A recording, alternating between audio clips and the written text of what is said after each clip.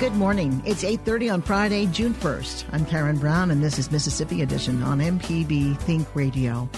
On today's show, we'll hear the remaining two conversations with Republican candidates running for Mississippi's 3rd Congressional District House seat.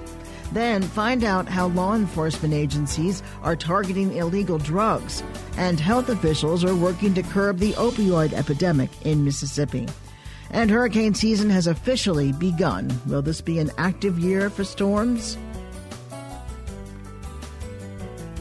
My medicine, my food, water, what do I like to eat? Keep at least a week's supply in your pantry of everything you could possibly need, and imagine you have no electricity. That's all coming up. This is Mississippi Edition on MPB Think Radio.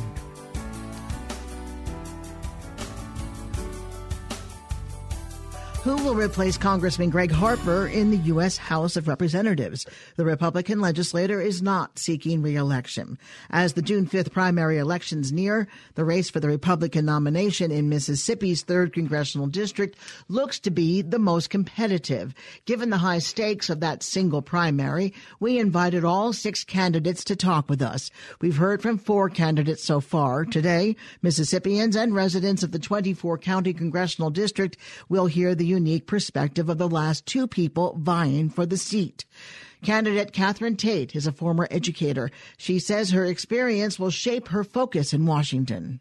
I worked here with ETV, PRM it used to be called, as a staff artist. And after that, I taught art. And the many years that I taught, I saw a gradual intrusion of federal government policies into education that I thought were incongruent with our original founding fathers' ideal for education. I know that goes way back, but that original idea of the American liberty that requires godliness and virtue and biblical training in the Word to know truth, so that people can be self-governing, responsible, accountable adults in a charitable society, a free society, seems to have been eroding. So I have worked 40 years professionally, 26 in education, and I thought I was going to take a break to finish a PhD studying this very history that I just mentioned, but I just want to get this message out, and this race became open, and I thought, why not? I'm going to try it. I'm just going to speak to the people and see how they feel about the direction public education has gone. And there are some wonderful, good public schools, but I do feel the oppression of federal bureaucracy, and I just thought, let me just get this message out and see where it goes. What would you like to see specifically happen in the school systems? Okay, specifically, and this seems impossible. I would like to see the Federal Bureau completely remove itself as far as controls and regulation from our schools. And I would like to see educational savings accounts and local control. And now with technology and internet, all the things we have, even the rural areas could have an excellent education without federal control. I'm not saying no federal dollars. I'm saying no federal bureaucratic regulations and control and curriculum control. Go back to local, whatever the local communities would like to for their curricula to be.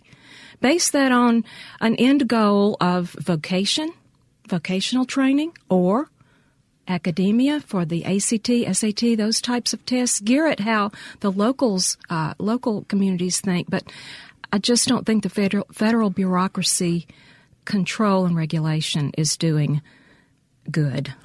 You don't have a political background. Did you consider running at a local level, state level first? Yes. No, I didn't first because this came up, but I'm enjoying it so much. I'm absolutely enjoying going around and talking to people and getting their views.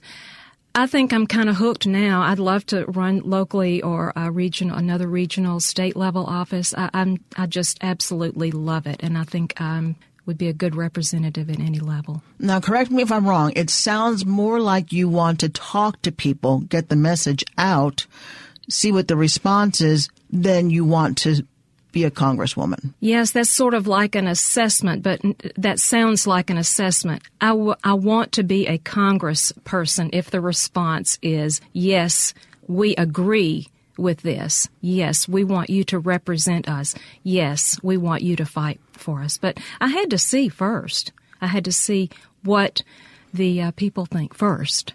What other priorities would you want to address? Well, I have been a very strong supporter of the nationalist agenda, as President Trump has, and let me clarify that. It seems to me, and there is popular support for this idea, it's not just me, the government has presumed the role that the church normally has had in globalism and opening our arms to the poor and the needy and the foreigner. Yes, that is our role as an individual in the body of Christ.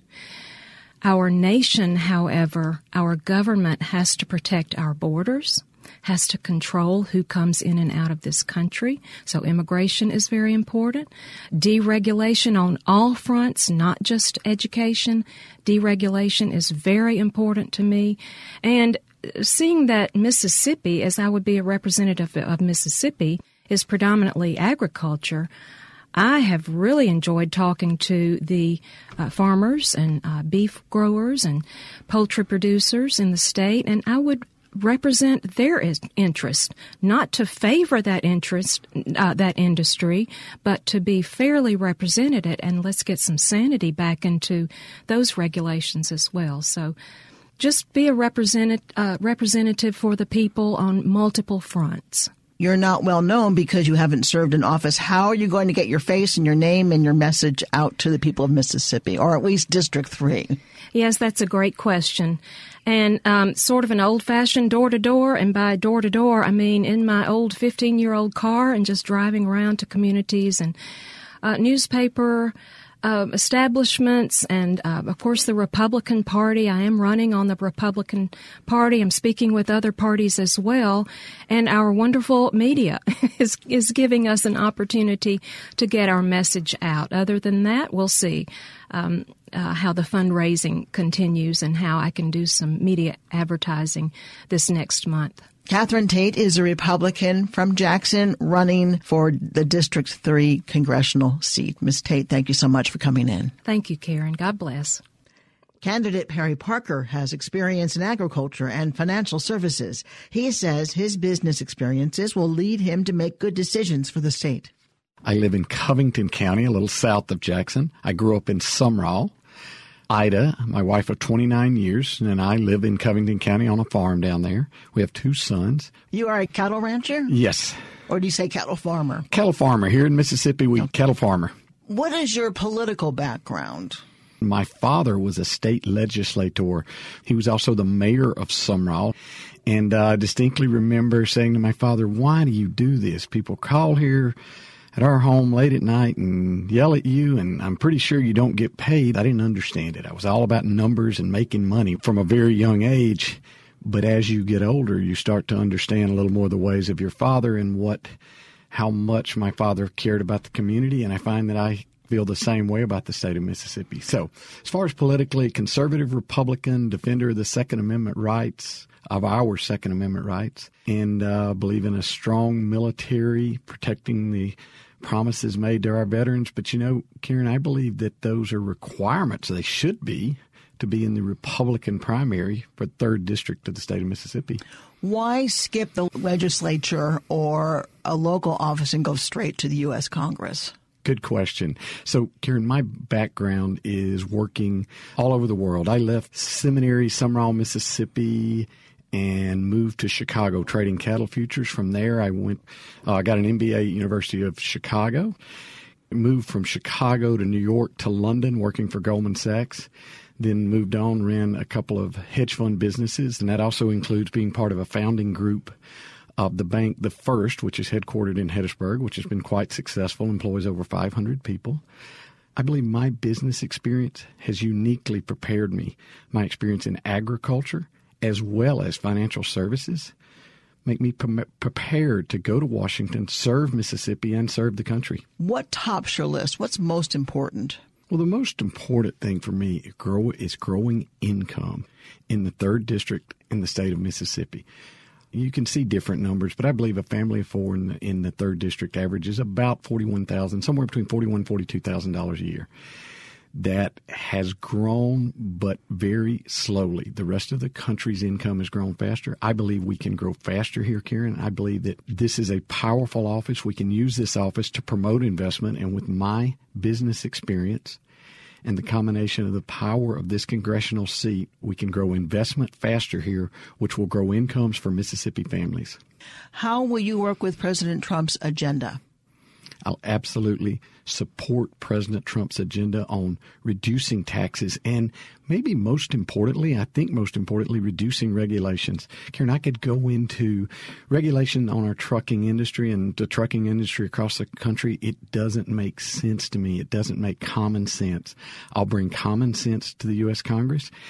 And that starts with reducing regulations on the trucking industry, reducing regulations. Our chicken processors here in the 3rd District face a heavy regulatory burden that puts unnecessary cost on them. And these are they don't make sense. On day one, I'll work to reduce those regulations. Certainly banking regulations that we hear a lot about, I'm familiar with. That some of the compliance regulations on our community banks are hamstringing the flow of credit to our small towns in East and Southwest Mississippi, and they need help, they need credit, and I can work on that. Many say the new tax laws are more beneficial to the wealthiest in the country. Mississippi, as you well know, has the lowest per capita income in the country. Are Mississippians at a disadvantage? Are Mississippians at a disadvantage? Well, here's how I think about that. Mississippians are helped by lower taxes, period. I also think that the provisions to lower the deductions on state and local taxes benefits Mississippians. So I'm in complete support of the recent tax laws passed, because if California and New York have their state tax deduction limited, that increases the amount of federal taxes they pay, and that makes it more fair compared to what Mississippians pay. A Mississippian who is very fortunate and works hard and makes, say, for argument's sake, $100,000 a year, pays more federal taxes than a New Yorker or a Californian. So is that fair? I don't think so. This recent tax law made that more equal, and so I'm in complete support of that. In fact, I don't think it went far enough. We need to make it permanent, and we need to reduce personal taxes even more. Finally, how are you going to reach District 3 Mississippians to let them know who you are and what you stand for? And are you out there shaking hands? I've shaken a lot of hands. We're also on TV. We're on the radio. We're in newspaper. We're letting people know about growing investment is going to grow incomes, about my business background, not a politician. And hey, one other thing, we believe in term limits, the citizen legislator model. I don't know if you've seen, but President Trump has recently endorsed term limits for our federal legislators. I'm in complete agreement. My contention is that the citizen legislator model is the one this country was founded on. You gain experience. You go to Washington to represent the people, use that experience to apply to the nation's problems, and then you come home. I think that's the correct model for America. Perry Parker is running for the U.S. District 3 seat, and I thank you so much for coming in, Perry. Thank you very much. Find full conversations with all the candidates online at mpbonline.org or by downloading the MPB Public Media app from the Apple or Google Play stores. Coming up, find out how law enforcement agencies are targeting illegal drugs and health officials are working to curb the opioid epidemic in the state. This is Mississippi Edition on MPB Think Radio. This is Mississippi Edition on MPB Think Radio. I'm Karen Brown. Law enforcement agencies are cracking down on a multi-state illegal drug network operating in east central Mississippi. At a press conference in Jackson this week, Mississippi U.S. Attorney Mike Hurst says an extensive investigation dubbed Operation High Life has led to 11 individual arrests in multiple states. This illegal drug network involved the distribution of over 40 kilograms of methamphetamine, over 3 kilograms of cocaine, and over 100 pounds of marijuana, and encompassed multiple states, including Texas, California, Tennessee, Alabama, Georgia, and Mississippi. Hirsch says he believes going after the entire network could stop the trafficking of illegal drugs into the state. He says the investigation is ongoing and he expects more arrests. In other news, a drug that reverses the effects of opioid overdose will now be available from a pharmacist without a prescription. Mississippi State Health Officer Dr. Mary Currier has issued a standing order to dispense the narcotic blocker naloxone by request. Some insurances will pay for it, some won't. And there's a variety, there's a range of prices for the product that you get. The least expensive one is around $37 or $38, and the most expensive one is over $1,000.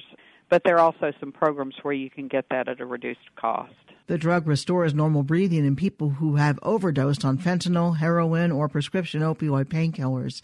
Dr. Currier says making naloxone more available will save lives. Steve Parker is Deputy Director of the Mississippi State Board of Pharmacy. He tells us their role going forward. We're taking the role of notifying and educating pharmacists in Mississippi about the standing order and how they would do that.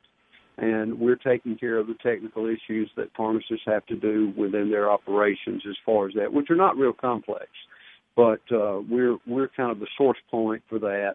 And we have the availability of outreach through our website and social media and email addresses, email blasts to pharmacists to get this message out, and we're beginning that today.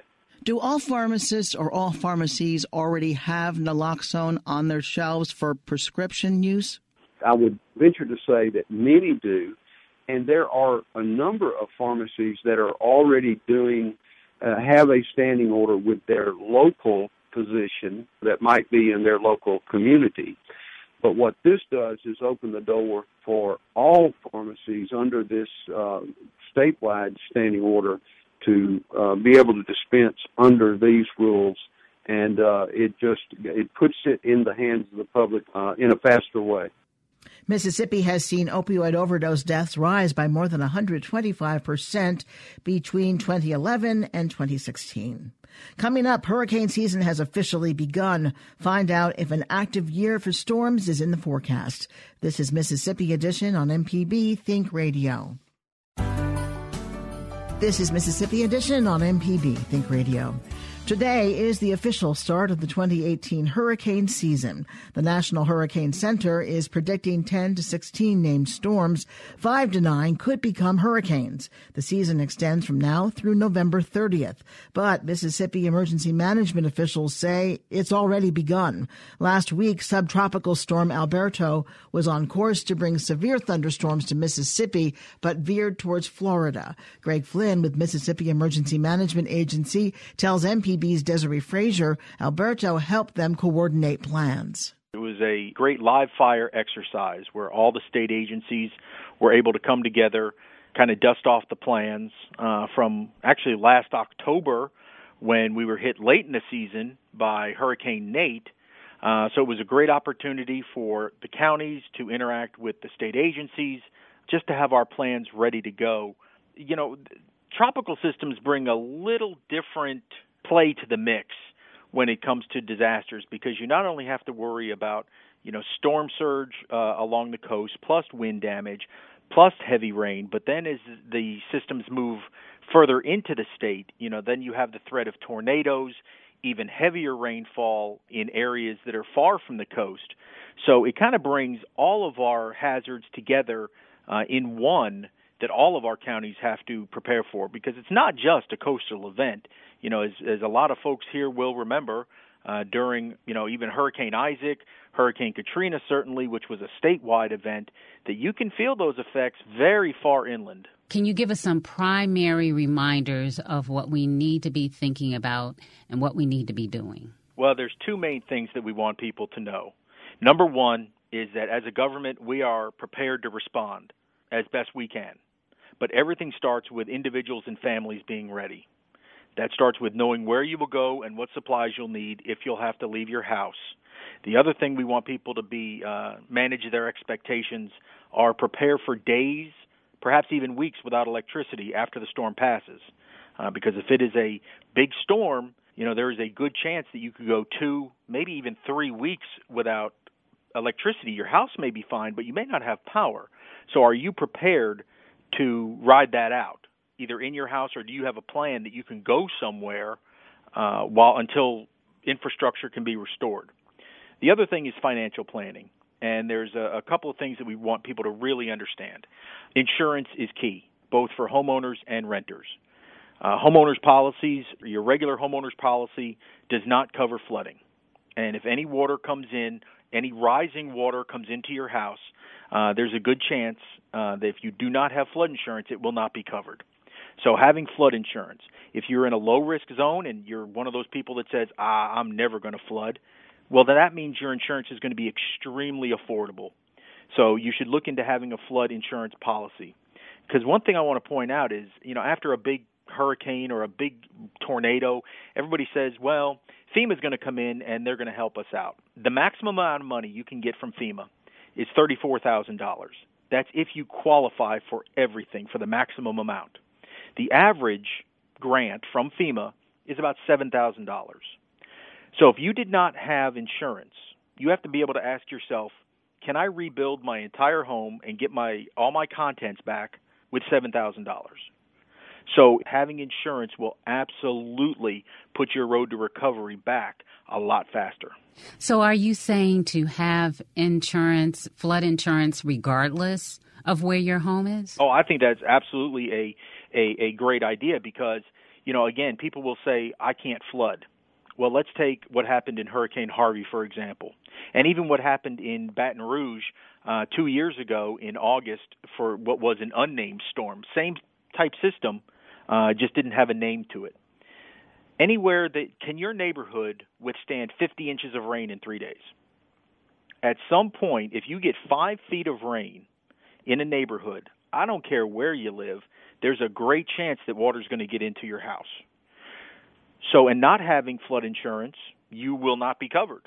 And so you have to think of it that way. It's a risk reward, and it just brings peace of mind because you can sit back and say, no matter what happens, I'm going to be okay no matter what storm comes through. I know having a flashlight, water, food that you can eat, out of the can or nuts and all those kinds of things are good to keep on hand. If you take a step back and you say, okay, I can't go to the store for a week. I can't get out of my house. I can't get anywhere for a week. What do I need in my house to survive for a week? So if you sit back and you say, this is my medicine, my food, water, what do I like to eat? Keep at least a week's supply in your pantry of everything you could possibly need, and imagine you have no electricity. The more you prepare on the front end, the less stress you will have during and after the event. Mississippians can download the MEMA mobile app by searching MSEMA or connect on all of your social media channels. Stay tuned to MPB Think Radio for a full slate of Mississippi-based programs all morning long. Coming up at 9 o'clock, it's The Gestalt Gardener. At 10, it's Next Stop Mississippi. And at 11, Southern Remedy for Women. If you missed part of the show today, find past episodes of this and other Think Radio programs online at mpbonline.org or by downloading the MPB Public Media app from the Apple or Google Play stores. I'm Karen Brown. Join us again Monday morning at 8:30 for the next Mississippi edition on MPB Think Radio.